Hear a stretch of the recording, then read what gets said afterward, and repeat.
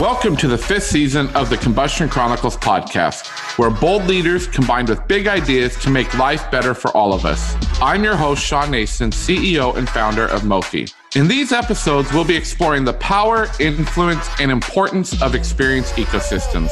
To do that, we're bringing together the most unique and influential experience experts in the world for honest conversations about not being okay with the status quo, leading with heart, and getting real about heart sets and mindsets.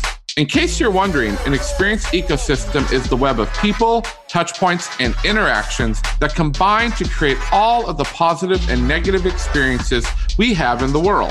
When an organization wants to improve customer experience, they're wasting their time if they're not willing to engage and humanize their entire experience ecosystem. It's time to blow up some silos and ignite an experience revolution by putting people first. On this episode, we're looking at innovation and disruption through the lens of the investment world. Sinking major money into the next big thing is never a sure bet.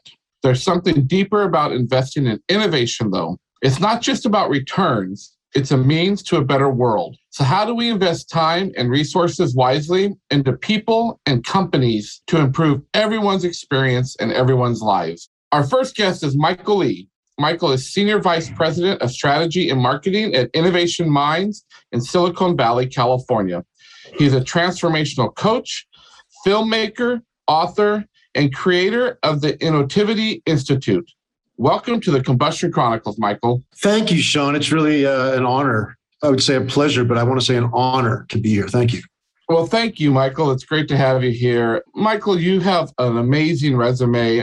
But as a coach, you spend a lot of time investing in people. And as we think about the experience ecosystem that we talk so much about at Mofi, human experience is so important to us. So why is it worth your time to invest in people's innovative potential? And how do you do that? Wow. Okay. So the first question, that's an easy answer, right? Why is it worth the time? It's because for me, what really matters in life the most is that, that gap between what's possible and what's actually happening. And seeing people struggle, it's probably the number one source of pain and the number one source of dissatisfaction in the world is people seeing the difference between where they should be, where they want to be, and where they actually are. So being able to support people overcoming that is just really what I care about more than anything. The second question, how do you do that? We need about a 15-hour podcast to answer it. But really, if I'm going to summarize that in a short way, the main thing is this, Sean, when we talk about innovation, I have a position that the most important innovation anyone's ever going to make is innovating themselves. And no other innovation is possible without that one. We're born as human beings with the skill to be creative. That being innovative is a very human thing. Most animals kind of do the same thing as their parents did. They don't come up with new ways to build a dam or new ways to eat. They kind of do what their generations always did. Humans are the ones that naturally seem to always want to do things in a new way, right? But there's a thing that happens to us where as we become adults, we all lose a lot of our creativity. And very few people retain the levels of creativity we had when we were 5 years old. So the how in that question is really to get people back to the openness and freedom that they were born with in the first place. It's, a lot longer answer, but just the short answer is that. The way to get more innovative, the way to get more creative really quickly is just to realize that it's already there in you. You're the one in the way.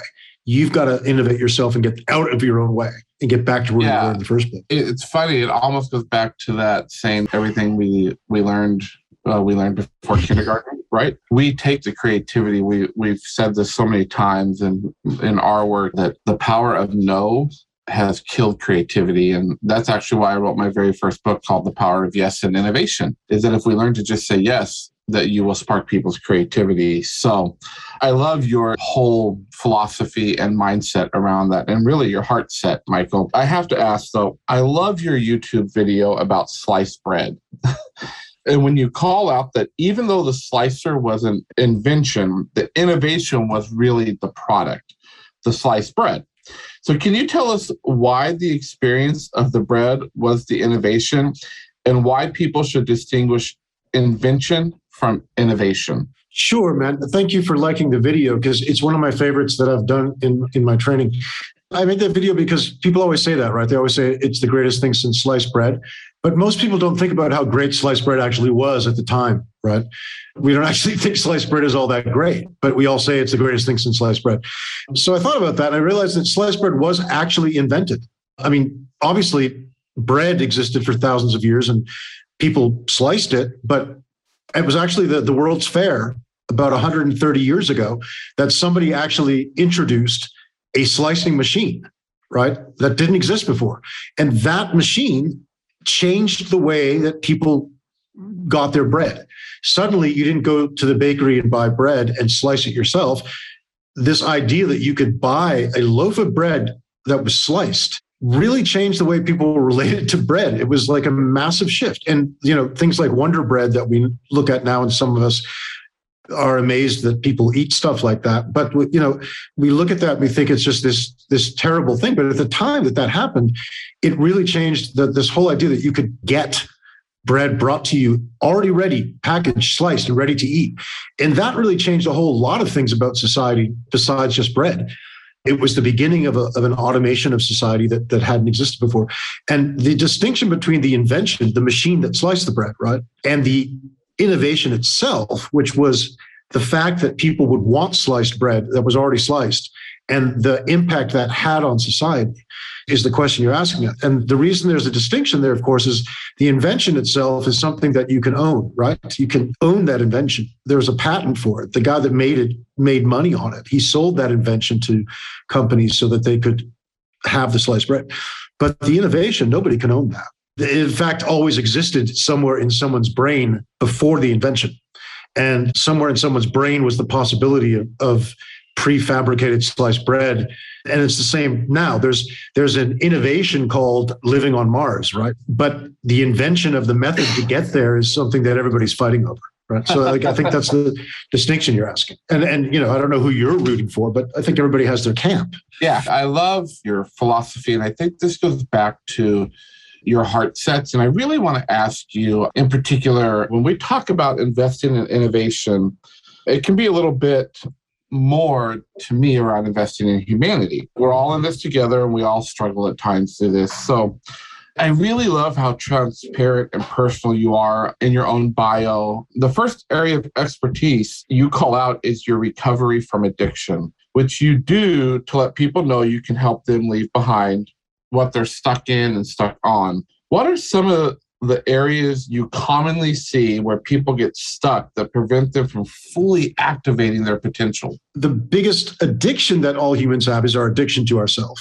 And I mean, me as a recovering addict from marijuana use and having seen hundreds of other people recovering from substances, it's not the substance we're addicted to. It's the vision of ourselves, the way we see ourselves, the story of ourselves. That is not a positive story, right? And there are other people addicted to a very positive story of themselves. I've come across very few human beings who don't struggle with addiction to themselves. And the idea that who I am is a fixed thing, right? That I have no control over. And that is the biggest block against innovation or creativity that there is, because you can only come up with the ideas you would come up with, right? If you always are the same person all the time forever, you're going to come up with kind of similar ideas for the rest of your life. And you might be a person who comes up with great ideas, but they're always going to be the same great ideas. You're not going to be Picasso who changes periods every 5 years. You're not going to be Elon Musk who goes from eBay to Mars. You're going to be someone who comes up with similar ideas all the time, and you might do very well. But if you really want to be flexible and really adaptable and be in like the fourth IR kind of mindset, we need to start realizing that the addiction we have to our own personas that we invented and then forgot we invented, right? The biggest creation we've ever had. It's again, like I'm talking in superlatives, but the biggest creation we've ever had is us, right? Like I invented everything about me, And I mean, that's an incredible thing, actually, right? Every single human being is a great author, but we've all forgotten that we wrote ourselves. And so when you ask me what are the most common ones, it's really just the one that we need to look at, which is the most common one is, how can you start to free yourself from your own mind, right? How can you free yourself from your own picture of who you are and let yourself be whoever you need to be to achieve what you want to get done. So most of the time someone says, well, I'm just not that kind of person. Or I wish I was nicer to you, but it just irritates me when people do that, right? None of that is true. It doesn't just do that. It's an invention that I spent my whole life investing in. When you talk about investment, that's also the thing. We've invested so much in ourselves, right? So I have to ask you just a step further than that. As we think of leadership, culture, innovation, all of that, why do you think it's so difficult then for leaders within organizations to lead with heart and not always lead with business? Well, that's a great question, Sean. And I think this is where I can kick in a little of my experience with Innovation Minds and the podcast that we do called At the Edge, which you were on, which is about employee engagement and innovation. And we've talked, I've talked to a lot of people so far. It's a new podcast, so it's only about talked to about a dozen people. And over again, people's experience seems to be a struggle to make employees happy. Gallup has this survey every year where it's pretty consistent that 2/3 of employees are disengaged at work or not engaged, at least, right? It's consistently like people just aren't really loving being at work. And I think the reason why it's hard for leaders to lead is, first of all, that most people don't really want to be led. They're not there to be led. They're just there to get paid and get out. So they really don't care what you tell them to do or how you do it, even if you're a great leader. The second problem is the leader themselves, of course, that most leaders, if they're not leading from the heart, like you're proponent of, it's easy to fall into fear, right? And it's easy to lead from fear. And I think you know very well, as most people do, that like doing anything from fear is not a very effective way to do it. Yeah, Michael, it has become a tradition on the Combustion Chronicles that we do these things called the Combustion Questions. And we have two for you today. So, combustion question number one, what cartoon world do you wish you could live in for a week?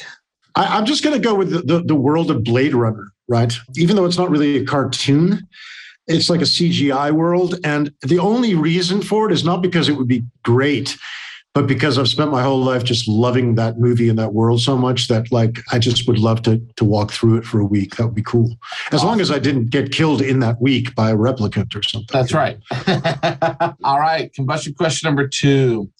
If you could be a professional athlete in any sport, anywhere in the world, what sport would that be? Baseball. And why? Period. Well, because I don't care about sports at all anymore. But when I was growing up, I just loved baseball. Like I just loved it. When I was 8 years old, that's all I wanted to do was be a baseball player. So I would be fulfilling my childhood dreams. It's that simple. Michael, thank you again so much. It's been a pleasure kicking off this episode for us, and I hope we can talk again in the future. Sean, thank you. It's been a real pleasure, and thank you again for being on At the Edge with us, and thanks for having me here. And I hope the rest of this episode is as good as this part's been. Let's shift now to focus on how brands invest in storytelling as innovation. And to do this, we have David Kepron. David is the founder and owner of Next Level Experience Design. He's the former vice president of global design strategies for Marriott International's distinctive premium brands. Welcome to the Combustion Chronicles, David. Hey, Sean, great to be here. David, we're talking a lot about the experience ecosystem, and it's no surprise that you're an expert in creating and investing in innovative experiences that build relationships. But we have to talk about this. In the past couple of years, you've made some major pivots in your life. Can you talk us through what you've been doing and how it's going? It's been terrifying. No, but it should be to a certain degree, I guess. The interesting thing about that is the pandemic shifted everything. I mean, I think it was the onset of the pandemic. I was leaving Marriott to pursue another opportunity. The pandemic shut all of those things down. And I think like a lot of us, we were all standing around thinking, okay, what now? And while we're trying to all figure out, whether we should go out at all or whether if we do, whether we're going to end up ever coming back because we'll get the virus. And I think what it did is it put me into a place where I had chased, the proverbial brass ring for 30 years. And I took this as an opportunity to reevaluate and to think about what I was doing, what I was chasing, how the things I were chasing were driven by ego, and to realign some of the things that I really believed in that were driving my personal sort of growth, my sense, not about things that would prop me up in terms of a great title or a great salary or those kinds of things, but things that were going to be able to change my sense of identity, who I was, what I really believed in, and kind of like would the real David Caperon please stand up kind of idea. So it was interesting. I knew I had the consulting thing. I'd been an architect for 30 years, but what I really loved to do was paint. And I started to paint with support of my family and painted and created, I think, about 20 different pieces in sort of the iconic cultural icons in music, and have now begun to grow that as a commission-based art business, which has been fantastic because it really was the thing that's filled my spiritual cup and allowed me to have a sense of agency and control and a sense of empowerment, because nothing was going to happen on that canvas unless I did it. And I think that was really formative in a world where we didn't have any sense of control. So that, and combined with starting my podcast, allowed me to keep on talking to people, which also helped, in the context of isolation, to be able to continue to reach out, do things like this, where smart people were teaching me things every day, and grow also the connection to the potential for another corporate gig, but not one that I was going to ever chase in the same way that I had before. I think the metrics by which I was reevaluating, what was it that was going to bring me back to a corporate experience? And would that corporate experience allow for the kinds of things that I had, I think, been yearning for years, but never was ever really able to capture and foster in a high-powered corporate gig? Wow. Thank you for sharing your personal journey. You said that Gen Z is a cohort of experience seekers who are interested in controlling and participating in the storytelling of brands. Yeah. So what do brands need to give up to let people co-create stories? And what do they gain? Yeah, it's a great question, because I think what it does, it plays off question one, right? Which was, how do you reframe? How do you reset sort of the life strategy, of things that you want to be able to do? And granted, listen, not all people have the latitude to do that. So let's just level set that I have been fortunate to be able to have those choices. And many people during the pandemic didn't have that. So I think when I approach this question, what I say is, bottom line, people have to give up things that are based in a deep tradition of formalized thinking that is very fixed in its mindset. And I think a lot of the challenges we have in terms of creating innovative approaches to design or design solutions or bringing products to market aren't because these things aren't smart or even aren't relevant, but the mechanisms or the metrics by which we judge their value are completely outmoded. And so, I could create a solution and sit across from a hotel developer, and he says, well, tell me that thing that you're going to do. Is it going to give me a $2 ADR lift in my cost, my average daily rate? And, I say, gosh, I don't know, because I think the spreadsheet that you're using isn't the same one that I'm using, because mine has columns for return on experience, return on emotion, return on innovation, return on creativity, return on relationship, return on all of those things that within the context of an experience-based economy are increasingly more important, yet equally difficult to sort of find and to quantify. If I say one thing that companies have to do is to shift their mindset to be able to allow for the flexibility and the fluidity in a world where exponential change is critical to understand, especially with this cohort, this younger group of experience seekers, because they live in a very fluid world. My 19 and 22-year-old just want different things from the experiences they have. And that's really important. So if you can't be flexible, if you're rigid and stuck in traditional ways of thinking and not allowing that influence from this outside force that is pushing everybody, then what happens is you have this traditional culture at a corporate level, at a brand level, and you have this guest, and the distance between that, the guest is transforming. And if the culture can't also transform, or rather if the brand can't also transform to stay in step with changing culture, you have this increasing disconnect between brands. We talk about this concept of experience design, the experience economy. What is it going to take in your mind for us to shift people to say, if you lead with this experience ecosystem concept, that really all those ROIs, all those metrics will happen? Can you believe that we can really make this drastic shift that Gen Zers and then that my 12-year-old is starting to ask for? I just finished reading Yuval Harari's book, Sapiens, and James Cleave's book, A Brief History of Creation. Interesting two books to read back to back. And The Brief History of Creation, of course, really looks at the evolution of mankind over the millennia. It goes back to literally the Big Bang, where sort of this little blue dot on a planet where nothing lived for billions of years. And there's this thing called evolution. Believe it or not, I don't want to get into the sort of the religious aspects of this or sort of those ideologies here, but the reality is that this is an evolutionary process. And that if you don't evolve, the universe has a way of rendering you obsolete and rendering you non-existent. And so the challenge in this is that we're really experiencing revolution, or rather we're experiencing evolution at a revolutionary pace. That's the defining feature that we live in now, is that the speed of this evolution is at an exponential rate. But the challenge, of course, is that we are ill-adept at moving that quickly. We had coffee for a long time before Starbucks, and we had getting people from A to B a long time before we ever have Uber.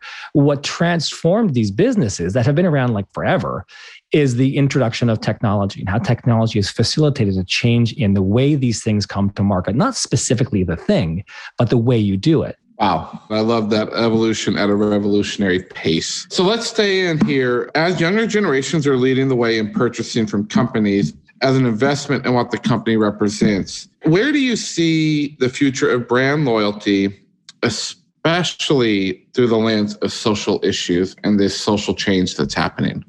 Yeah, that's a great question, because I think it's so relevant now. Think of this past year and the kinds of things that we've experienced as a culture, as American culture, racial equality issues, gender identity issues, global warming issues. There's a big long list that for my sons, my 22-year-old sons, is really big and really long. And they're frankly concerned. They have some legitimate concerns. Like they're saying, listen, we don't get this global warming issue solved the next 10 years. Like this is the end. And we just can't figure out why there isn't any urgency around that. So I think those things are tantamount in sort of the things that my sons begin to believe in and how they want to begin to interact with brands that they're connected to. Younger generations are leading the way in purchasing from companies as an investment in what the company represents. So where do you see the future of brand loyalty, especially through that lens of social issues? So if you take all of those issues, all those large social changes that are introducing upheaval into our cultural matrix. This is where I think I go back to that earlier question about the idea of the disconnect between cultural shifts and brand ideologies, or the expression of brands and the interactions and how brands enter into relationships. If they're not changing to stay in pace with this new cohort of shoppers, they're going to become increasingly disconnected and distant from them in terms of being relevant. Because this idea of authenticity, we've been talking about that for years and years, and it is true. My sons can pick out the inauthentic brand positioning strategy that comes as a result of something that's happening in real time. They can find that really quickly. And they know right away. They dumped brands. I think there's a great statistic, 40% or something of people shifted or dumped brands during the pandemic because those brands simply weren't stepping up to address their needs. How do these people become young media makers for whom life and story and the projection of their identity to the world is done through their digital devices? So storytelling becomes critical in that play to be able to understand how to introduce the deep need for us to create stories, social stories that matter, and also allow the dissent to happen without just shutting it down. Because if you do that, one of the key things we want to do is give guests a sense of empowerment, a sense of being able to know that they're controlling to some degree their destiny. Because despite the fact that we're not, you need to have some modicum of control over experiences that you're engaging in, because they become foundational to who we are and the way those relationships unfold. So what I've heard from you today is experience is here to stay, but it's got to be shifted in a very different way. But it has come to that point in this episode where we ask you, David, some combustion questions that are randomly selected questions that you do not know and that I do not know until they're handed to me. So, David, are you ready for your combustion questions? I'm seatbelted and sitting down, yes. Awesome. So combustion question number 1. What 2 animals would you like to switch the sounds they make? Giraffes actually can't make any sound. This is, I don't know, a little maybe known fact that giraffes don't vocalize, so they have no sound. So I'm going to mix a real character that can't make a sound with a fictitious character that apparently can make sound. So I'd like to see the sound of a dragon in a giraffe. Let's try that. That would awesome. that would scare the crap out of anyone on the savannah. That would. All right. Combustion question number 2, David. All right. Candy bars or gummy bears? Oh, candy bars. And what candy bar? Virtually anyone. I swear to God, I'm a chocoholic. Do not make brownies and put them in front of me because I will eat half of them. Well, David, thanks for joining us here on the Combustion Chronicles, and I hope that we can have you on again soon. And thank you for sharing all your amazing insights. You're very welcome. Great to be here. To wrap up our conversation about investing in innovation, who can help us explore the financial challenges and implications of this topic better than our final guest today, Garnet Harriman? Garnet is co-founder and managing partner of Aperture VC, a $75 million early-stage tech fund backed by multiple Fortune 500 corporations. A frequent speaker at innovation events around the world, he's an investor and influencer with 25 years experience at the intersection of brands, innovation, and technology. Welcome to the Combustion Chronicles, Garnet. Hi there. Thanks for having me, Sean. Yeah, so as a venture capitalist and an entrepreneur, you've surely got plenty of eager innovators knocking at your door. What is your process to evaluate innovative ideas to figure out what will hit and what will sink? I like to think of it as a matrix. The matrix is comprised of different layers, and the different layers all have to be evaluated. And then you have to sort of come with a conclusion based on that matrix. And before anyone gets any grand ideas about anything I have to say, like making a huge difference in your evaluation process, I should share with you my belief of what it means to be an early stage investor. My definition, my philosophy is basically the ability to make decisions in the absence of perfect data. So that's a nice way of saying good luck, even with the matrix. But my matrix has a lot to do with very important tech themes. I like to look at tech themes in the marketplace that are more horizontal than vertical. So, that's the first high level thing. Horizontal, lots of activity, lots of relevance across many, many industries and many market segments. The second thing I try to look at is basically I'd like to say the sort of dollar founder fit. I'm not sure what to call it, but there are different places to put money in, and even in early stage, there are at least 2 or 3 stages that are considered early stage. And each step of the way, there are certain things that you want to see from a founder or a founding team.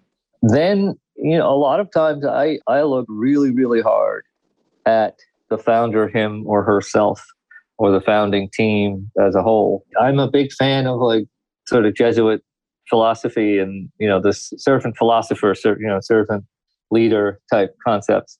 I try to look for folks who fit that mindset. To steal some verbiage from your book, I look for that heart set in the founder or founders. And, I sort of juxtapose that concept with this sort of over intelligence, hyper educated sort of cliche.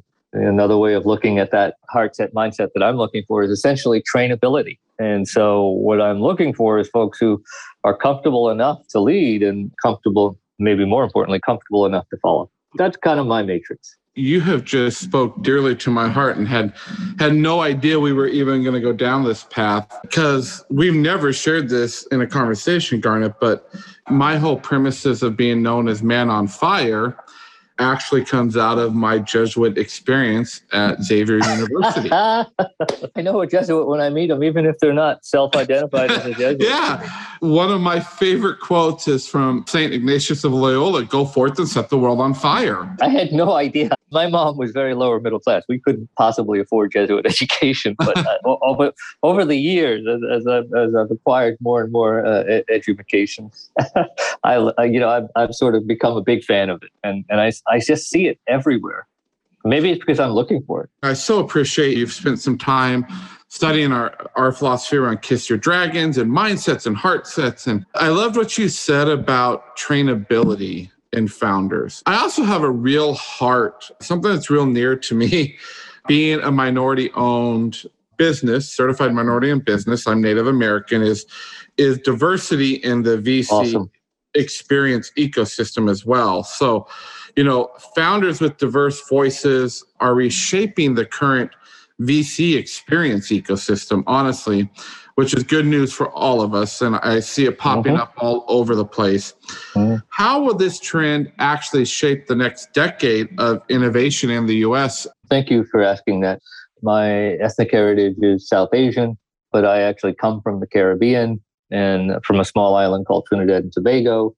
And my family is the original sort of multiracial melting pot. We have South Asians, we have East Asians, we have West Africans, we have Hindus, we have Muslims. I grew up Roman Catholic and with a fondness for Jesuit philosophy and Jesuit education. That perspective is very close to my heart, and I didn't really know how close until I was probably at least halfway through my career. I was well into my 40s before I figured out there were different ways of looking at things culturally. At different points in my career, I basically flipped the bird at the rat race and business world and took time off to travel. And where I traveled was places that were very different from America. So I knew that there were cultural differences. And obviously those cultural differences make a lot of difference in the way people do business, and the way people interact and engage. So I've spent years of my life on the road and helped me understand America better. And I still didn't quite piece it together as far as how it worked in the business world and in the innovation world.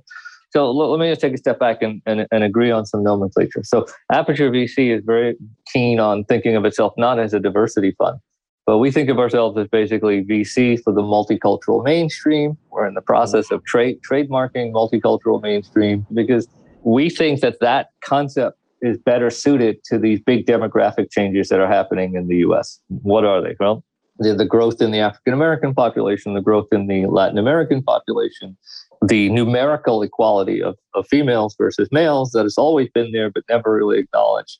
Those are the major demographic trends shaping this country. And so when we think about what it means to be multicultural mainstream, how we look at it is basically not only are there differences in the way that folks of color go about building companies and creating innovation and creating products and services and technology, but there are differences in the way that folks of color who are writing the check look at that proposition. I just think that you're going to see the same kinds of technology breakthroughs that you've seen in the last 10 years, but it will fly in the face of this argument about pipeline. I just think that you're going to see a preponderance of folks of color leading the charge as founders or creators of technology who are making these big breakthroughs. And people are going to start to ask, well, what happened from 2010 to 2020? What happened is that nobody was getting money to be able to pursue it. Yeah. And there's a 50, 60, maybe as much as 70, 80 years of federal government and policy and regulation issues that precluded folks of color from having investable funds, whether it was from their housing discrimination or whether it was from unequal pay and labor discrimination. But this country has a long history of creating impediments to folks of color being in the forefront of technology and innovation. And so what I think you're going to see is basically what the world looks like when more and more of those impediments are gone. And it's going to look strangely like the wave of innovation that happened in the last 10 years, but it's going to have a very different cast of characters. What I appreciate about what you said is you're really having those authentic, transparent discussions that we at Mofi, myself personally, and our team, we want to have. So I want to commend you and I want to congratulate you and also say, we want to come beside you to say, yeah, this is happening. I want to throw one quick point in here that I think is going to speak to your expertise in experiential ecosystems. A big piece of what's special about how Aperture looks at this and what we expect for the outcomes has to do with this deliberate creation of engagements between our portfolio companies and the corporations that invest in us. And out of those engagements or creative collisions, we think that the trust level in the ecosystem will go up. And one of the things that I'm fond of saying is that trust level then creates more opportunities for basically speed to creation, speed to innovation, speed to revisions. One of the big changes that we see coming is that the way that folks of color engage in the technology innovation ecosystem is going to change, because it has to be built around relationships, community, experiences, and that's what's going to create this trust that allows more and more people to participate in the innovation. What I also heard in that is you are now blowing up the traditional supplier diversity model that's out there. Oh, yeah. Right? Yep. Like it's no longer checking the box in big corporations. It's really now the old saying, put your money where your mouth is, right? Yep. So if you invest in this fund, no, you're going to have to work with these companies. Things may be messy, but you're going to do what's right. Yep. That's exactly right. I mean, one of the things that folks of color have missed, or it's a type of capital, but it's not financial capital, right? But it's relationship capital. And so what we're saying is it's not enough for corporations to invest in the fund to put up financial capital. You need to put up relationship capital, human capital, and put that in collision with the folks of color who are leading these companies into the future. And then let's see what happens. That's where the magic happens. You hit it right on the head. You are truly disrupting some things that I don't think people thought could be touched. I'm a hell yeah with you right now. I love it. Well, it's got me excited, but we had to come close to this segment. And we close each of our segments with these things called the combustion questions. And so we have 2 combustion questions for you. So are you ready for them? I guess as ready as I'll ever be. Awesome. Well, your combustion question number 1 is this. If you were perpetually surrounded by one aroma that you and everyone around you could smell, what would it be? Wow. There's nothing in the world, to me, like the smell of geraniums. And then also the way that smell is translated into olfactory elements that make their way into colognes and perfumes. I'm going to embarrass myself here because I know way more than I'm supposed to know about this stuff. There's a scent scientist in France named Frederic Malle, Malle, and he produces a scent called geranium. That's simply enough, and it's pretty amazing. Wow. Yeah. Okay, now you're going to make me go out and have to study this and look at this, because that was definitely a surprise. But I love it. That's why these questions are awesome. All right, combustion question number 2. What do you think about drones? The flying machines? Yes. Okay, because I use drones in lots of different ways, but unfortunately, sometimes for people. UAVs, right? Unmanned aerial vehicles. So awesome opportunity. The technology as a horizontal technology, which I think you could argue it is at this point, awesome potential for innovation and, I don't know, lives, saving lives, sustainability, all sorts of potential positive outcomes. And coincidentally, looking at a lot of business plans for things like aircraft maintenance and bridge maintenance and construction site, maintenance and monitoring, all sorts of things. And very, very unique value proposition there. Well, awesome. And again, thank you. And I can't wait to have further discussions with you. And so this concludes our episode on making sense of innovation to make smart investments. Thank you again, Gurneet. Thank you so much for having me. I really appreciate it. Thank you so much for listening to this episode of the Combustion Chronicles. Let's keep the conversation going by connecting on LinkedIn, Twitter, Instagram, and Facebook. To learn more about the world of experience ecosystems, go to mofi.co, where you'll discover ideas and resources to help you ignite your own experience revolution. Be sure to check out my book, Kiss Your Dragons, Radical Relationships, Bold Heart Sets, and Changing the World, available now at Amazon. Then head over to SeanNason.com to engage resources, a discussion guide, and information about everything from self-paced training to personal coaching. You can find this episode's recap at SeanNason.com. We know you lead a busy life, so if you're driving, exercising, or maybe just blowing your own shit up, don't worry. We've already taken the notes for you. Each recap is filled with exclusive guest information, episode themes, quotes, resources, and more. And remember, please subscribe, rate, and review. As always, stay safe and be well.